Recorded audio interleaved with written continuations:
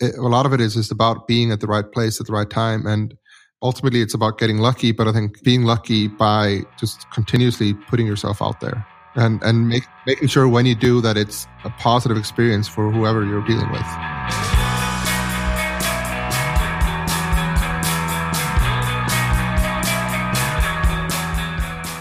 Who doesn't love a story about someone who starts something on their own and grows that into a business that employs a bunch of people and has offices in different cities around the world?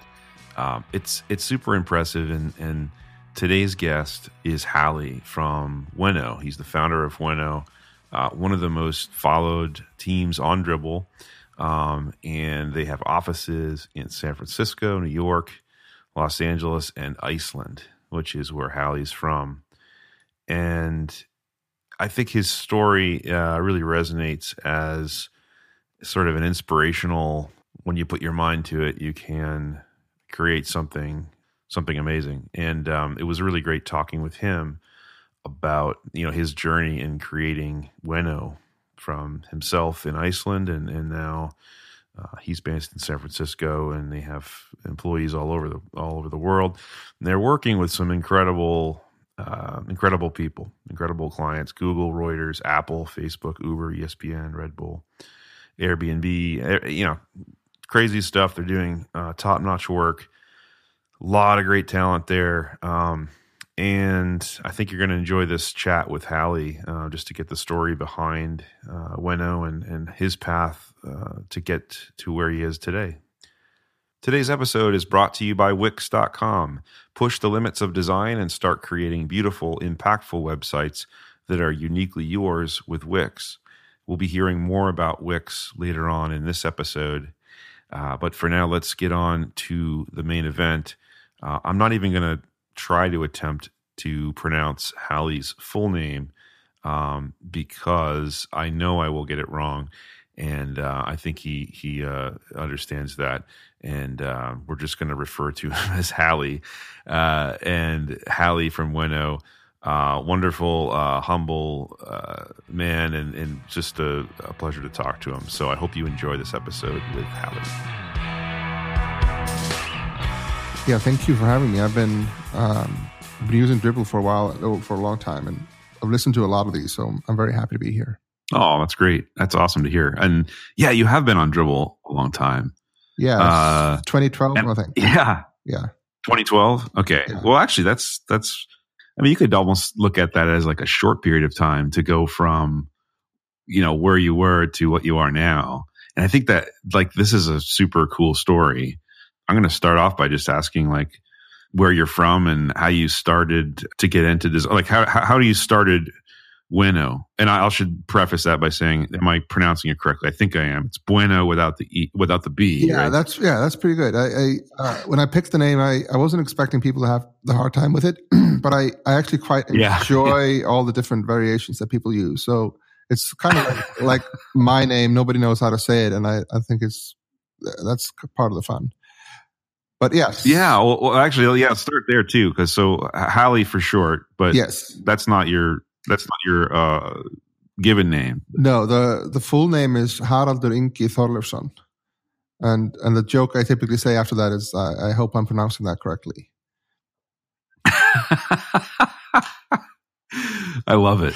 I'm not laughing at the name. I'm laughing because it's amazing. I think it's I wish I had a name that was that interesting, because it looks a lot different written down as well. Yes, from what you just said. Yeah, is that because of Icelandic, or it is? Yeah, definitely. It's well, to me, it sounds exactly like obviously coming from Iceland, it looks and sounds the same. But when you see a foreigner read it, or someone from America, they definitely put their own spin on it, and it's usually a very similar spin. But typically, I would go by Hallie.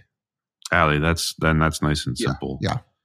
Whatever name you go by, I want to use. Yeah, so that's what my wife calls me and my dad. So that works. So you're from Iceland, then? Yes. Which is awesome. I'm actually, as an aside, I'm planning a trip for the first time in July to Iceland, and I'm very, very, very excited. I think, especially within the design community, I think everyone is planning a trip or it just came back from Iceland. That seems that is true. That seems to be a thing. Iceland, to me, as an American, someone that's grown up in New England, really, it does seem exotic and in a very interesting way. And I did land there on a trip to Sweden, and I remember saying, "Where are all the trees?" Because there wasn't many trees there. Yeah. Not to turn this into a completely Icelandic tourism chat. The airport is basically built where on a bunch of lava. So if you land there and if you drive into the city, you don't really see a bunch of trees. So it's a very interesting entrance into the country. Yeah, it really is. What was it? So, what was it like growing up in Iceland, and how did you get into design? I mean, I do see a lot of design and architecture and that kind of thing with Iceland. It seems like there's a strong design presence in the country, but I wonder if you could tell us if that's true, and then sort of how you were brought up and got into design. Yeah, so Iceland, I think, is a very safe space to grow up. It is a very safe country. It also is a country that has a lot of socialized programs, so anyone can have access to.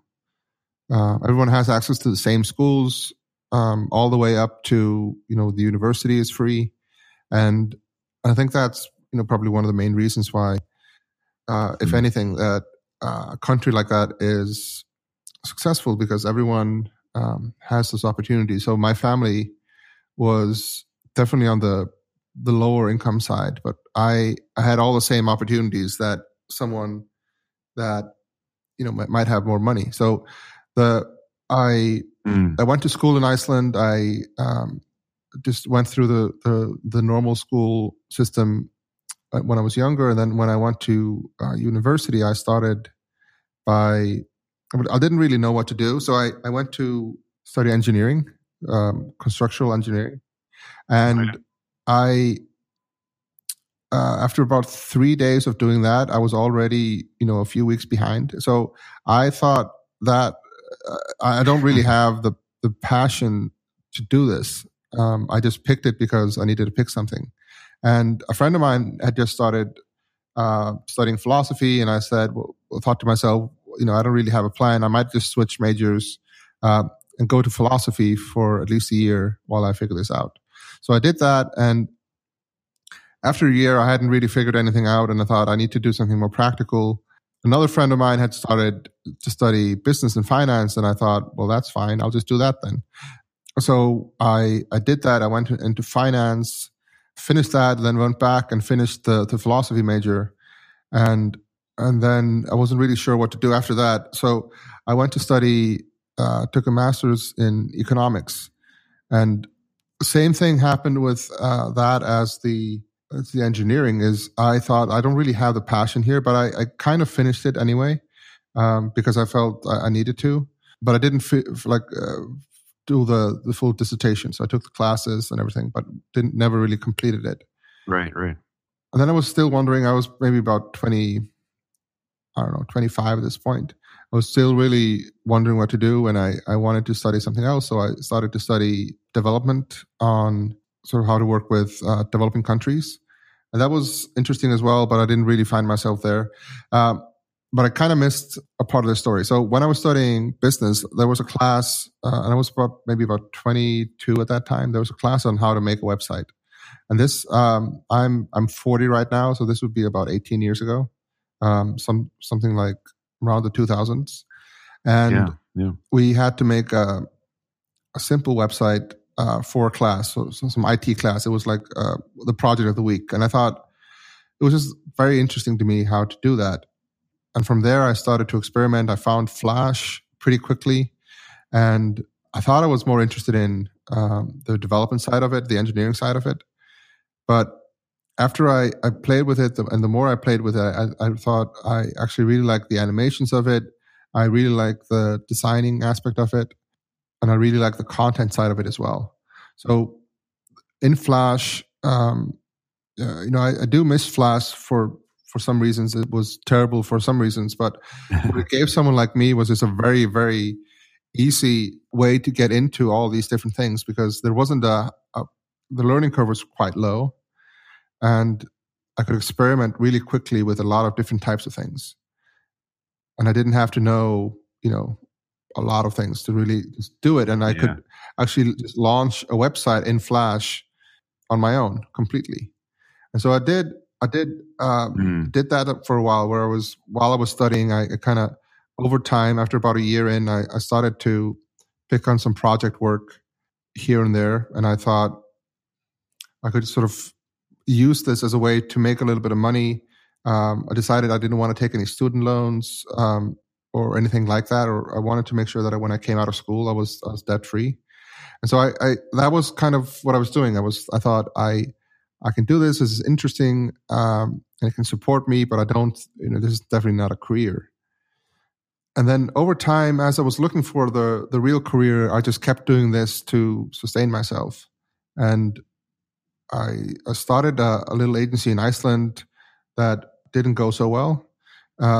We had a sort of the managing partner there was not the nicest person. So he kind of swindled me and the other partner a little bit. I was young and naive.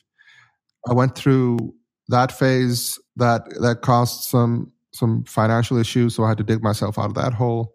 I kind of want to rant here, but I don't really know where I'm going with this story. Anyway, what happened was, now I'm a great designer. Fast forward to now, which yes. is all true, by the way. Yes.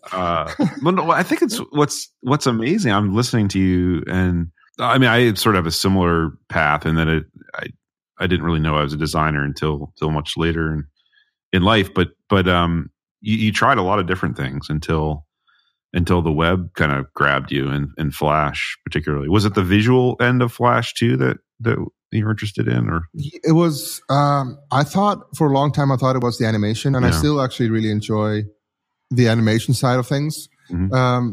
But I don't really do that much anymore. But I started working with some designers, and I thought, that's a profession. I need to find some professional designers to work with. And I would just be frustrated with their output or started to get very, very nitpicky with what they were doing. And I quickly started to design things on my own as well, mostly out of frustration with the teams that I was working with, and also just wanting to try and learn how to figure this out myself. Yeah. So basically self-teaching yourself. Yeah, absolutely. I think there's a lot of ways to become a designer, but I do. There's definitely a lot of value in people that go the direct path of going straight into design school. But I do think that what all these different paths got me was just a different take on design from a business perspective, through philosophy on some of the ideas that go into something. So it was never really purely aesthetical for me, which then when it became more about product design later on, all started to sort of come together in a way that made sense. Yeah, no, it does make sense because you mentioned, finance. You're into business, engineering, literally engineering, not computer engineering, and then all those things. So you feel like all of those paths have helped you get to where you are now. I think so. It was I think it was definitely not planned, but I think that's the interesting part of being alive is somehow it all starts to make sense later on. Yeah. Somehow you find your way, and for me it took a long time. It wasn't until I was about 35 or so when I first thought, I was designing for all this time, but I was also I took a phase where I was just a full blown alcoholic, and I was drunk pretty much to the day for about 5 years. And after I sobered up, I really I was about 35, and I thought I need to take this seriously, and that was some of the seeds of why I wanted to join Dribbble, and then ultimately that led to me starting Ueno. Wow! Oh wow, that's amazing. So, yeah, tell us about that part. So you've been on Dribbble since 2012. You mentioned, but it was did you start as Ueno at that point, and it was just you in Iceland, or? No, so 2012 I started. The first thing I did when I decided to take design seriously as a career was I talked to some designers because I wasn't really in the community that much, even though I had been doing this for a long time. So I talked to some designers about, where they're spending their time. And people more and more, I mean, there were definitely people that were mentioning Behance, but a lot of the people were saying, pushing me towards Dribbble. And what I really liked about it was just the quickness of it. It's sort of like the Twitter of design. You can just put something out really quickly, and I don't have to put a lot of work into it. It gets seen by a lot of people, and I just really like that. But then I also started to work on my portfolio for my my personal portfolio. So over from 2012 to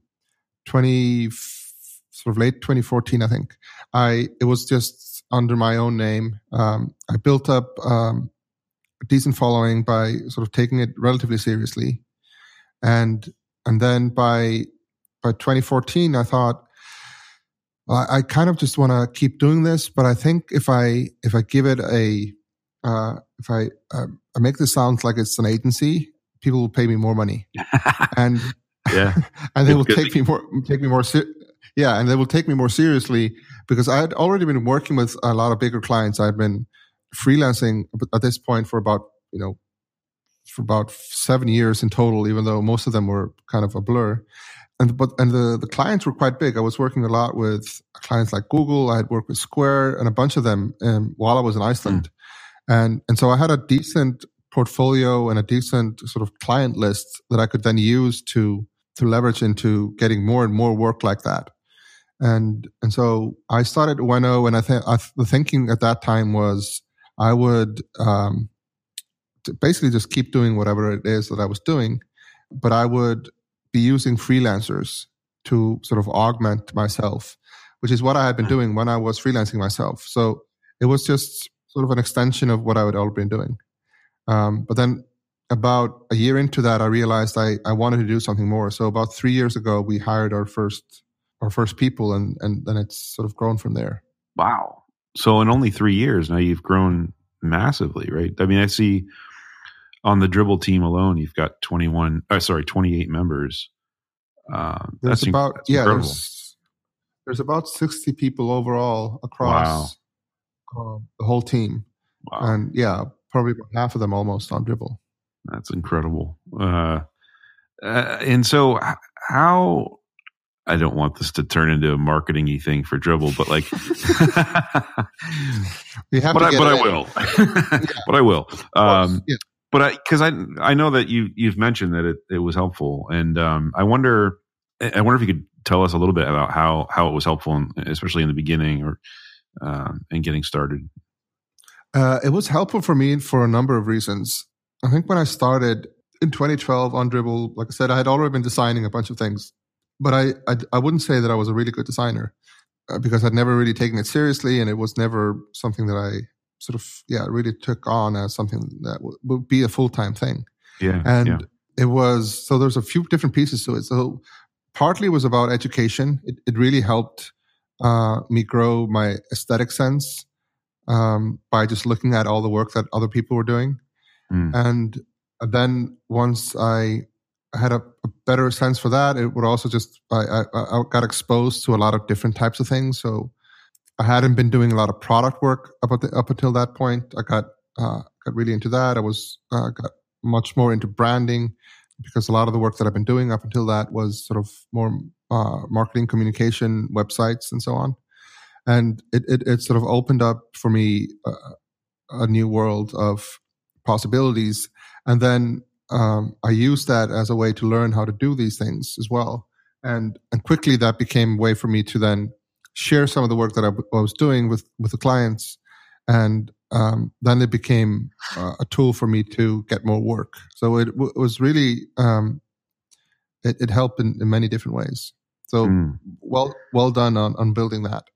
Oh, that's great. I'm so happy to hear that it's been useful, especially from you and from the Ueno team, which has really become legendary especially around the Dribbble office. It's like you guys have been doing pumping out some incredible work, which, to fast forward, way forward here, you've worked with some incredible clients, right? Like Slack and Reuters and ESPN and Lonely Planet, Red Bull, like all Dropbox and every, how, if we were to distill this down, because we only have, an episode here, an hour episode or whatever, to talk about advice for someone starting their own agency like you have and getting to the level that you are at currently with 60 employees and everything.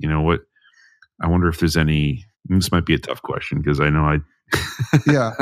I think it is a complicated question. I think a lot of the reasons why it actually worked was the situation where I was growing up in a country that had free education, and it allowed me to really explore like many things, and being sort of adrift for a while was actually quite helpful. And then when it came to actually starting the agency, I had a lot of the tools, even though I didn't know I had them. I had a lot of the tools already. So it definitely is a short time when you think about it, it's 3 years, but I think it's ultimately almost like a 40-year story. Right.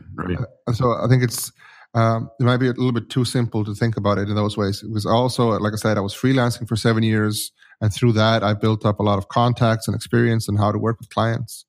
But when it came down to actually starting it, I think there are a few key things. So one is bigger companies really want to work with someone, an agency, a freelancer, or whatever, that has a proven track record of working with bigger companies. So that becomes a huge catch-22. And I was lucky. I was lucky enough that in 2007, I moved to New York, and I worked with an agency there that was doing some fantastic work called Cuban Counsel.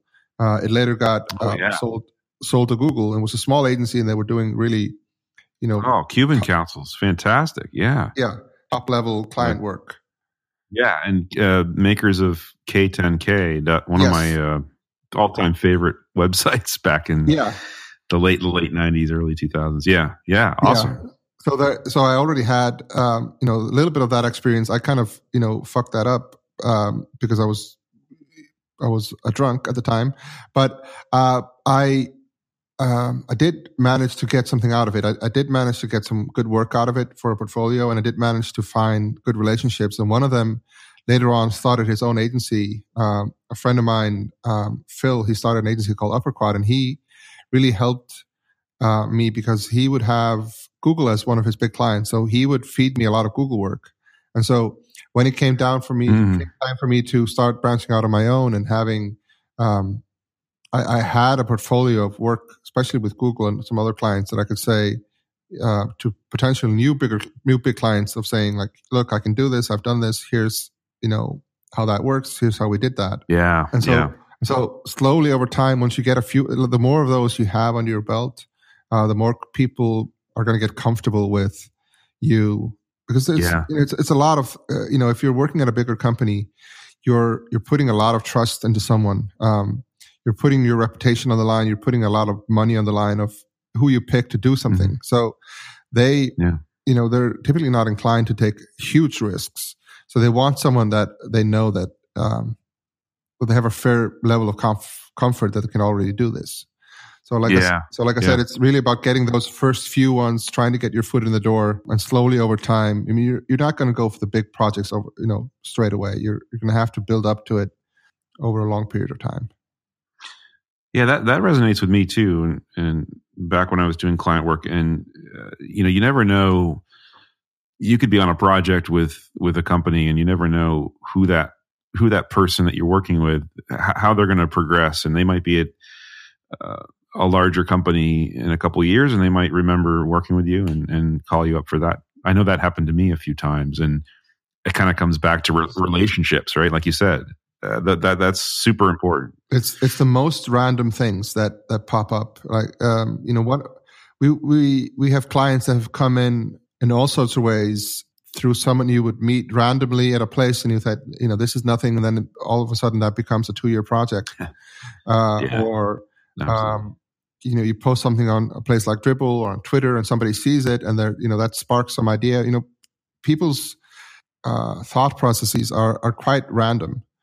So it's a lot of it is just about being at the right place at the right time, and ultimately it's about getting lucky. But I think you're also being lucky by just continuously putting yourself out there, and making sure when you do that it's a positive experience for whoever you're dealing with. Yeah, that's great advice, because you never know where people are going to end up and what they might have for you. This week's episode is brought to you by Wix.com. With Wix, the web is your playground. Start with a blank slate and design your website in any layout you want. Work with advanced features like Retina-ready image galleries, custom font sets, and sophisticated design effects. Each feature is intuitive to use, so you're in control from design to live. With Wix, you'll have real creative freedom to tell your story online, exactly the way you've envisioned it. Push the limits of design and start creating beautiful, impactful websites that are uniquely yours. Go to Wix.com/dribble to get started today. That's Wix.com/dribble. Wix, what will you create? Do you find that as you've gotten successful and you've as an agency, you've worked with all these different clients, have you found that you're able to choose the work that you more want to work on, and not just because they're a large company, but maybe because the project is interesting? I think it depends on how you want to build what you're doing. So I think there's definitely people that want to have a small practice or just be a very strong freelancer, and then over time, because they're the capacity isn't there, they will get very selective of who they work with, and they will only pick, they will sort of cherry pick the projects. What I want to do with the agency is, I want to grow. So we will definitely focus on finding good clients, but beyond that, we have to be at a place where we can service their needs, even though some of them are not the ones that are the most inspiring to us, because we need to be a place where a company can come to and just rely on us delivering no matter what their need is at the time. And some of those projects might be big and exciting. Some of them are, to some people, maybe not as exciting, but drive a lot of value for those companies. And we need to be sort of cognizant of that. It's not really about us. If we make it all about us, we're not going to be able to keep these bigger clients. So it doesn't end then in terms of maintaining those relationships. It's not like you get to a point where, okay, now I can just goof off and we can do whatever we want. No, I think especially if you grow an agency, the bigger it gets, the more responsibility you have of delivering, because reputation can go away really fast. So you have to make sure that you keep delivering on every project, that every project is as positive as possible in terms of how you deal with these people. And so it definitely doesn't get easier. It gets a lot harder. It gets harder. Yes. The stakes are higher, more people involved. Yeah. There's a lot of people on the line. With 60 people, some of them with families, you can't really just take on the project that interests you at the moment. You have to pay people, and they're going to have to, they're going to have to eat. Yeah, absolutely. No, that's kind of how humans work. It is the food. I love food, and so I hear what you're saying.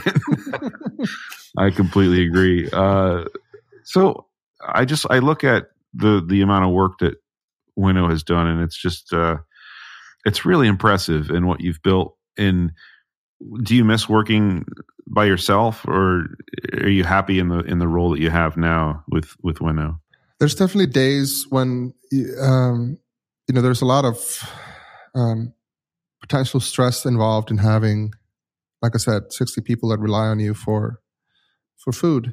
And so there's definitely days when you think, why am I doing this? It was a lot easier at one point, but for me, the rewards are huge at the same time. So I would say on a day-to-day basis, it depends. Overall, when I look back, I'm very happy with what we've done.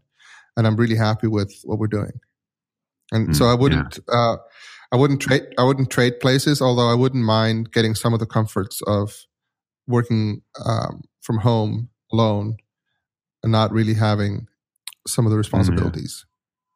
Yeah, that relates to another question I had actually about location. And was there this sort of decision to come to the U.S. and open offices here as opposed to staying in Iceland, or was that necessary to grow the business, do you think, or what was the thinking there?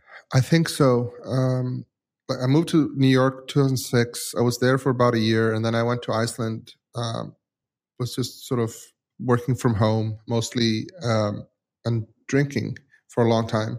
And then in 2012, the same year I actually started the Dribbble account, we had a daughter. I got married, and me, my wife, and our daughter, we all moved to Tokyo. And oh, wow. And that started off a few-year period where we lived in different cities, usually for about 3 to 6 months. So we were in Tokyo, and then we were in Vancouver and Portland. Went to we lived in Buenos Aires and Rio, and then Barcelona, and so there was a period of time where I sort of did that, and I was freelancing at that time, and I came back to Iceland to start the agency and the first offices there. But all of my clients pretty much were here in San Francisco, and it was very clear to me very soon that if I wanted to take this seriously, I had to move to San Francisco, and I had to set up an office here to do that, because working remotely is great, and that's what I did for a long, long time. But it does have its limits as to what kind of relationship you can build with people. And at least for me, I found that just being in the same space as our clients just made all the difference. Was beneficial for you. That's fascinating, though. Yeah. So you have a young daughter, and you're able to kind of live a nomadic life for a while, moving around. Yeah, that was great. Yeah, it sounds great, or possibly stressful a little bit too. But for me, I'm then again, I'm a little bit paranoid about everything. So, but do you find that traveling is necessary for creativity, or helpful, or I mean, how was that experience? I think traveling ultimately makes you see that the world is very complex in one way, but also very simple. And so the more you travel, the more you see the same patterns over and over again. Especially with people.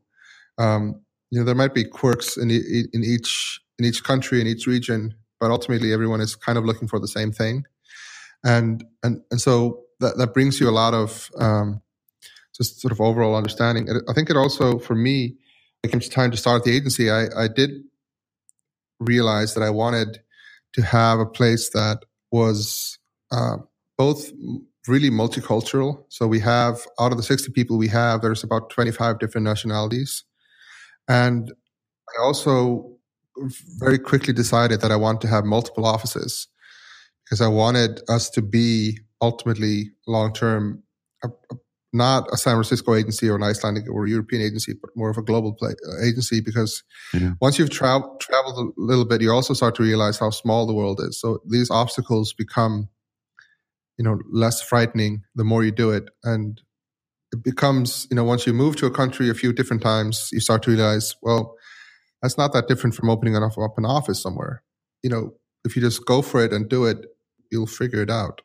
It will all come together.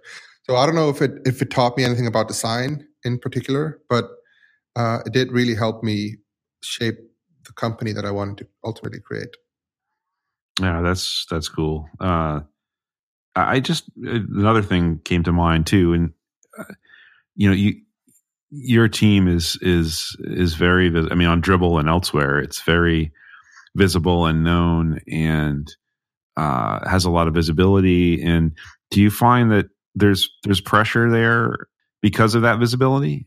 And a follow up to that would be, do you find as an agency, is it difficult to navigate design trends because of that visibility you have?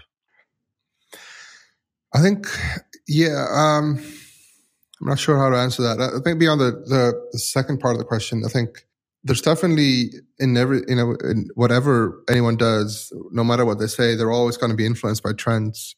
And I think to a degree we certainly are. But what I try and tell people is to stay away from being too trendy, because once you do that, you date yourself really quickly. And you look at it, and anything that is too trendy, and I think maybe fashion is a good example. If you look at something like the 80s, and you had a time where, fashion is kind of one of these things that's kind of invisible. So when you're in it, you don't notice it. But then a few years later, you look back and say, what the fuck?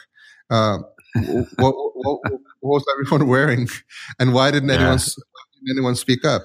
And I think in design it's the same, but it's just because of the way it works, it's even more compressed in terms of timeline. So what's trendy now will look really, really old in 6 months. So I try to ask our people to not, I think Dribbble, for example, is a great place to sort of start to see where a trend is becoming something that isn't really helpful. When you start to see the same designs popping up over and over again, you sort of start to see, okay, this is definitely something that we should not be exploring. This is a place that's just oversaturated. And again, I keep going back to the longevity of it. Ideally you want to design something that can stand the test of time, and the best way to do that is not get hung up or focus on trendiness of it. I don't know if that answered your question, but this is absolutely something I think about a lot. Yeah, no, it did. I totally agree too, and I also agree that Dribbble's interesting for not to get marketing again, but Dribbble's interesting for keeping a pulse on those trends. I actually think we get criticized for that a bit, but I think it can be helpful in a way, and they do change. I mean, they change and trends come and go. It's pretty fascinating to me. But I think Ueno is in an interesting position because you're so visible and popular and well followed everywhere that I wonder, maybe you're not as focused on that, and you're just focused on doing the work, right, and then letting that speak for itself. But from the outside, it looks like that's a lot of pressure. How do they handle that? I think internally, there is a lot of pressure. I think for someone that's starting out, I think it becomes a little bit overwhelming. But I do think that the pressure creates great results. Putting people in this place where we expect a lot of them, even young people, designers that haven't done a whole lot sometimes before they join, of really quickly expecting them to be able to deliver really high quality work, makes them understand that it's really on them to do that. And a lot of the times what happens is people just really surprise you. They just take off really fast. But also, it definitely then is stressful. I think growth, both in terms of us as an agency, but also in terms of humans. I think it's not easy to grow. It's not easy to change and adapt yourself. It's very comfortable to just stay the same and do what you're doing. It is. So we definitely look for people that want to grow, and I think it's in one of our values is sort of when you look back on your time here, we want to really people to think who was this person a few years ago, and hopefully look back at that and say I can't believe how much I've grown here. Yeah, no, I think that's a good place to stop on a positive note too, and I think I can get negative if you want. No, that's all right. That's all right. I think we need some positivity anyway. Okay. So I thanks so much, Hallie, for being here and for doing what you're doing and for sharing a little bit behind the scenes there, and congrats on all the growth and success. Yeah, thank you. Thank you so much. And I still remember the first shot I put on Dribbble. It was I made a piece of work for my home. It was a map of the world, and I used these little pearly beady things to put it together. It was was about 70,000 individual beads that I put each by hand together. Wow. And I posted that on Dribbble, and you were the first person that commented. So I thought, well, that's great. Like, the founder of the place likes the thing that I made. So that was a nice positive moment that I still remember. So thank you for that's that. Awesome. Is the shot still up? I wonder if it's still viewable. I actually have no idea. I need to look it up. We'll find it. We'll check it out. Yeah, if it is, we'll find it. That's so cool. Wait, 70,000 beads. My God. Yeah, It's a huge map. It covers like a wall in my home. Wow. Okay. Wow. Do you still do any of that bead work these days, or? No, probably too much time.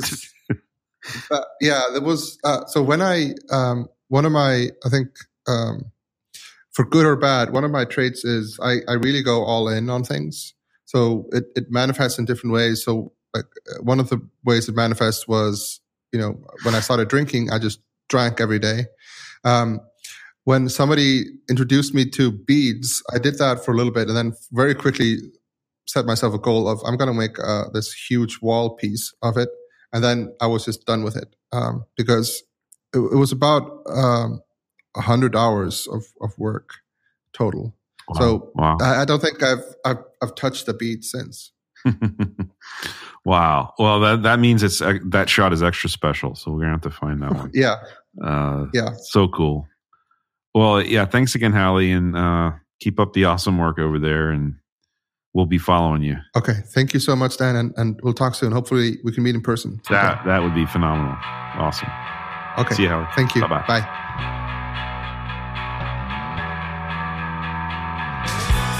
This has been Overtime, Dribbble's official podcast. I'm Dan Cederholm, and thanks for listening to this week's episode. Please subscribe to us on Apple Podcasts or wherever you listen to podcasts, and we'll see you next time. Thanks again.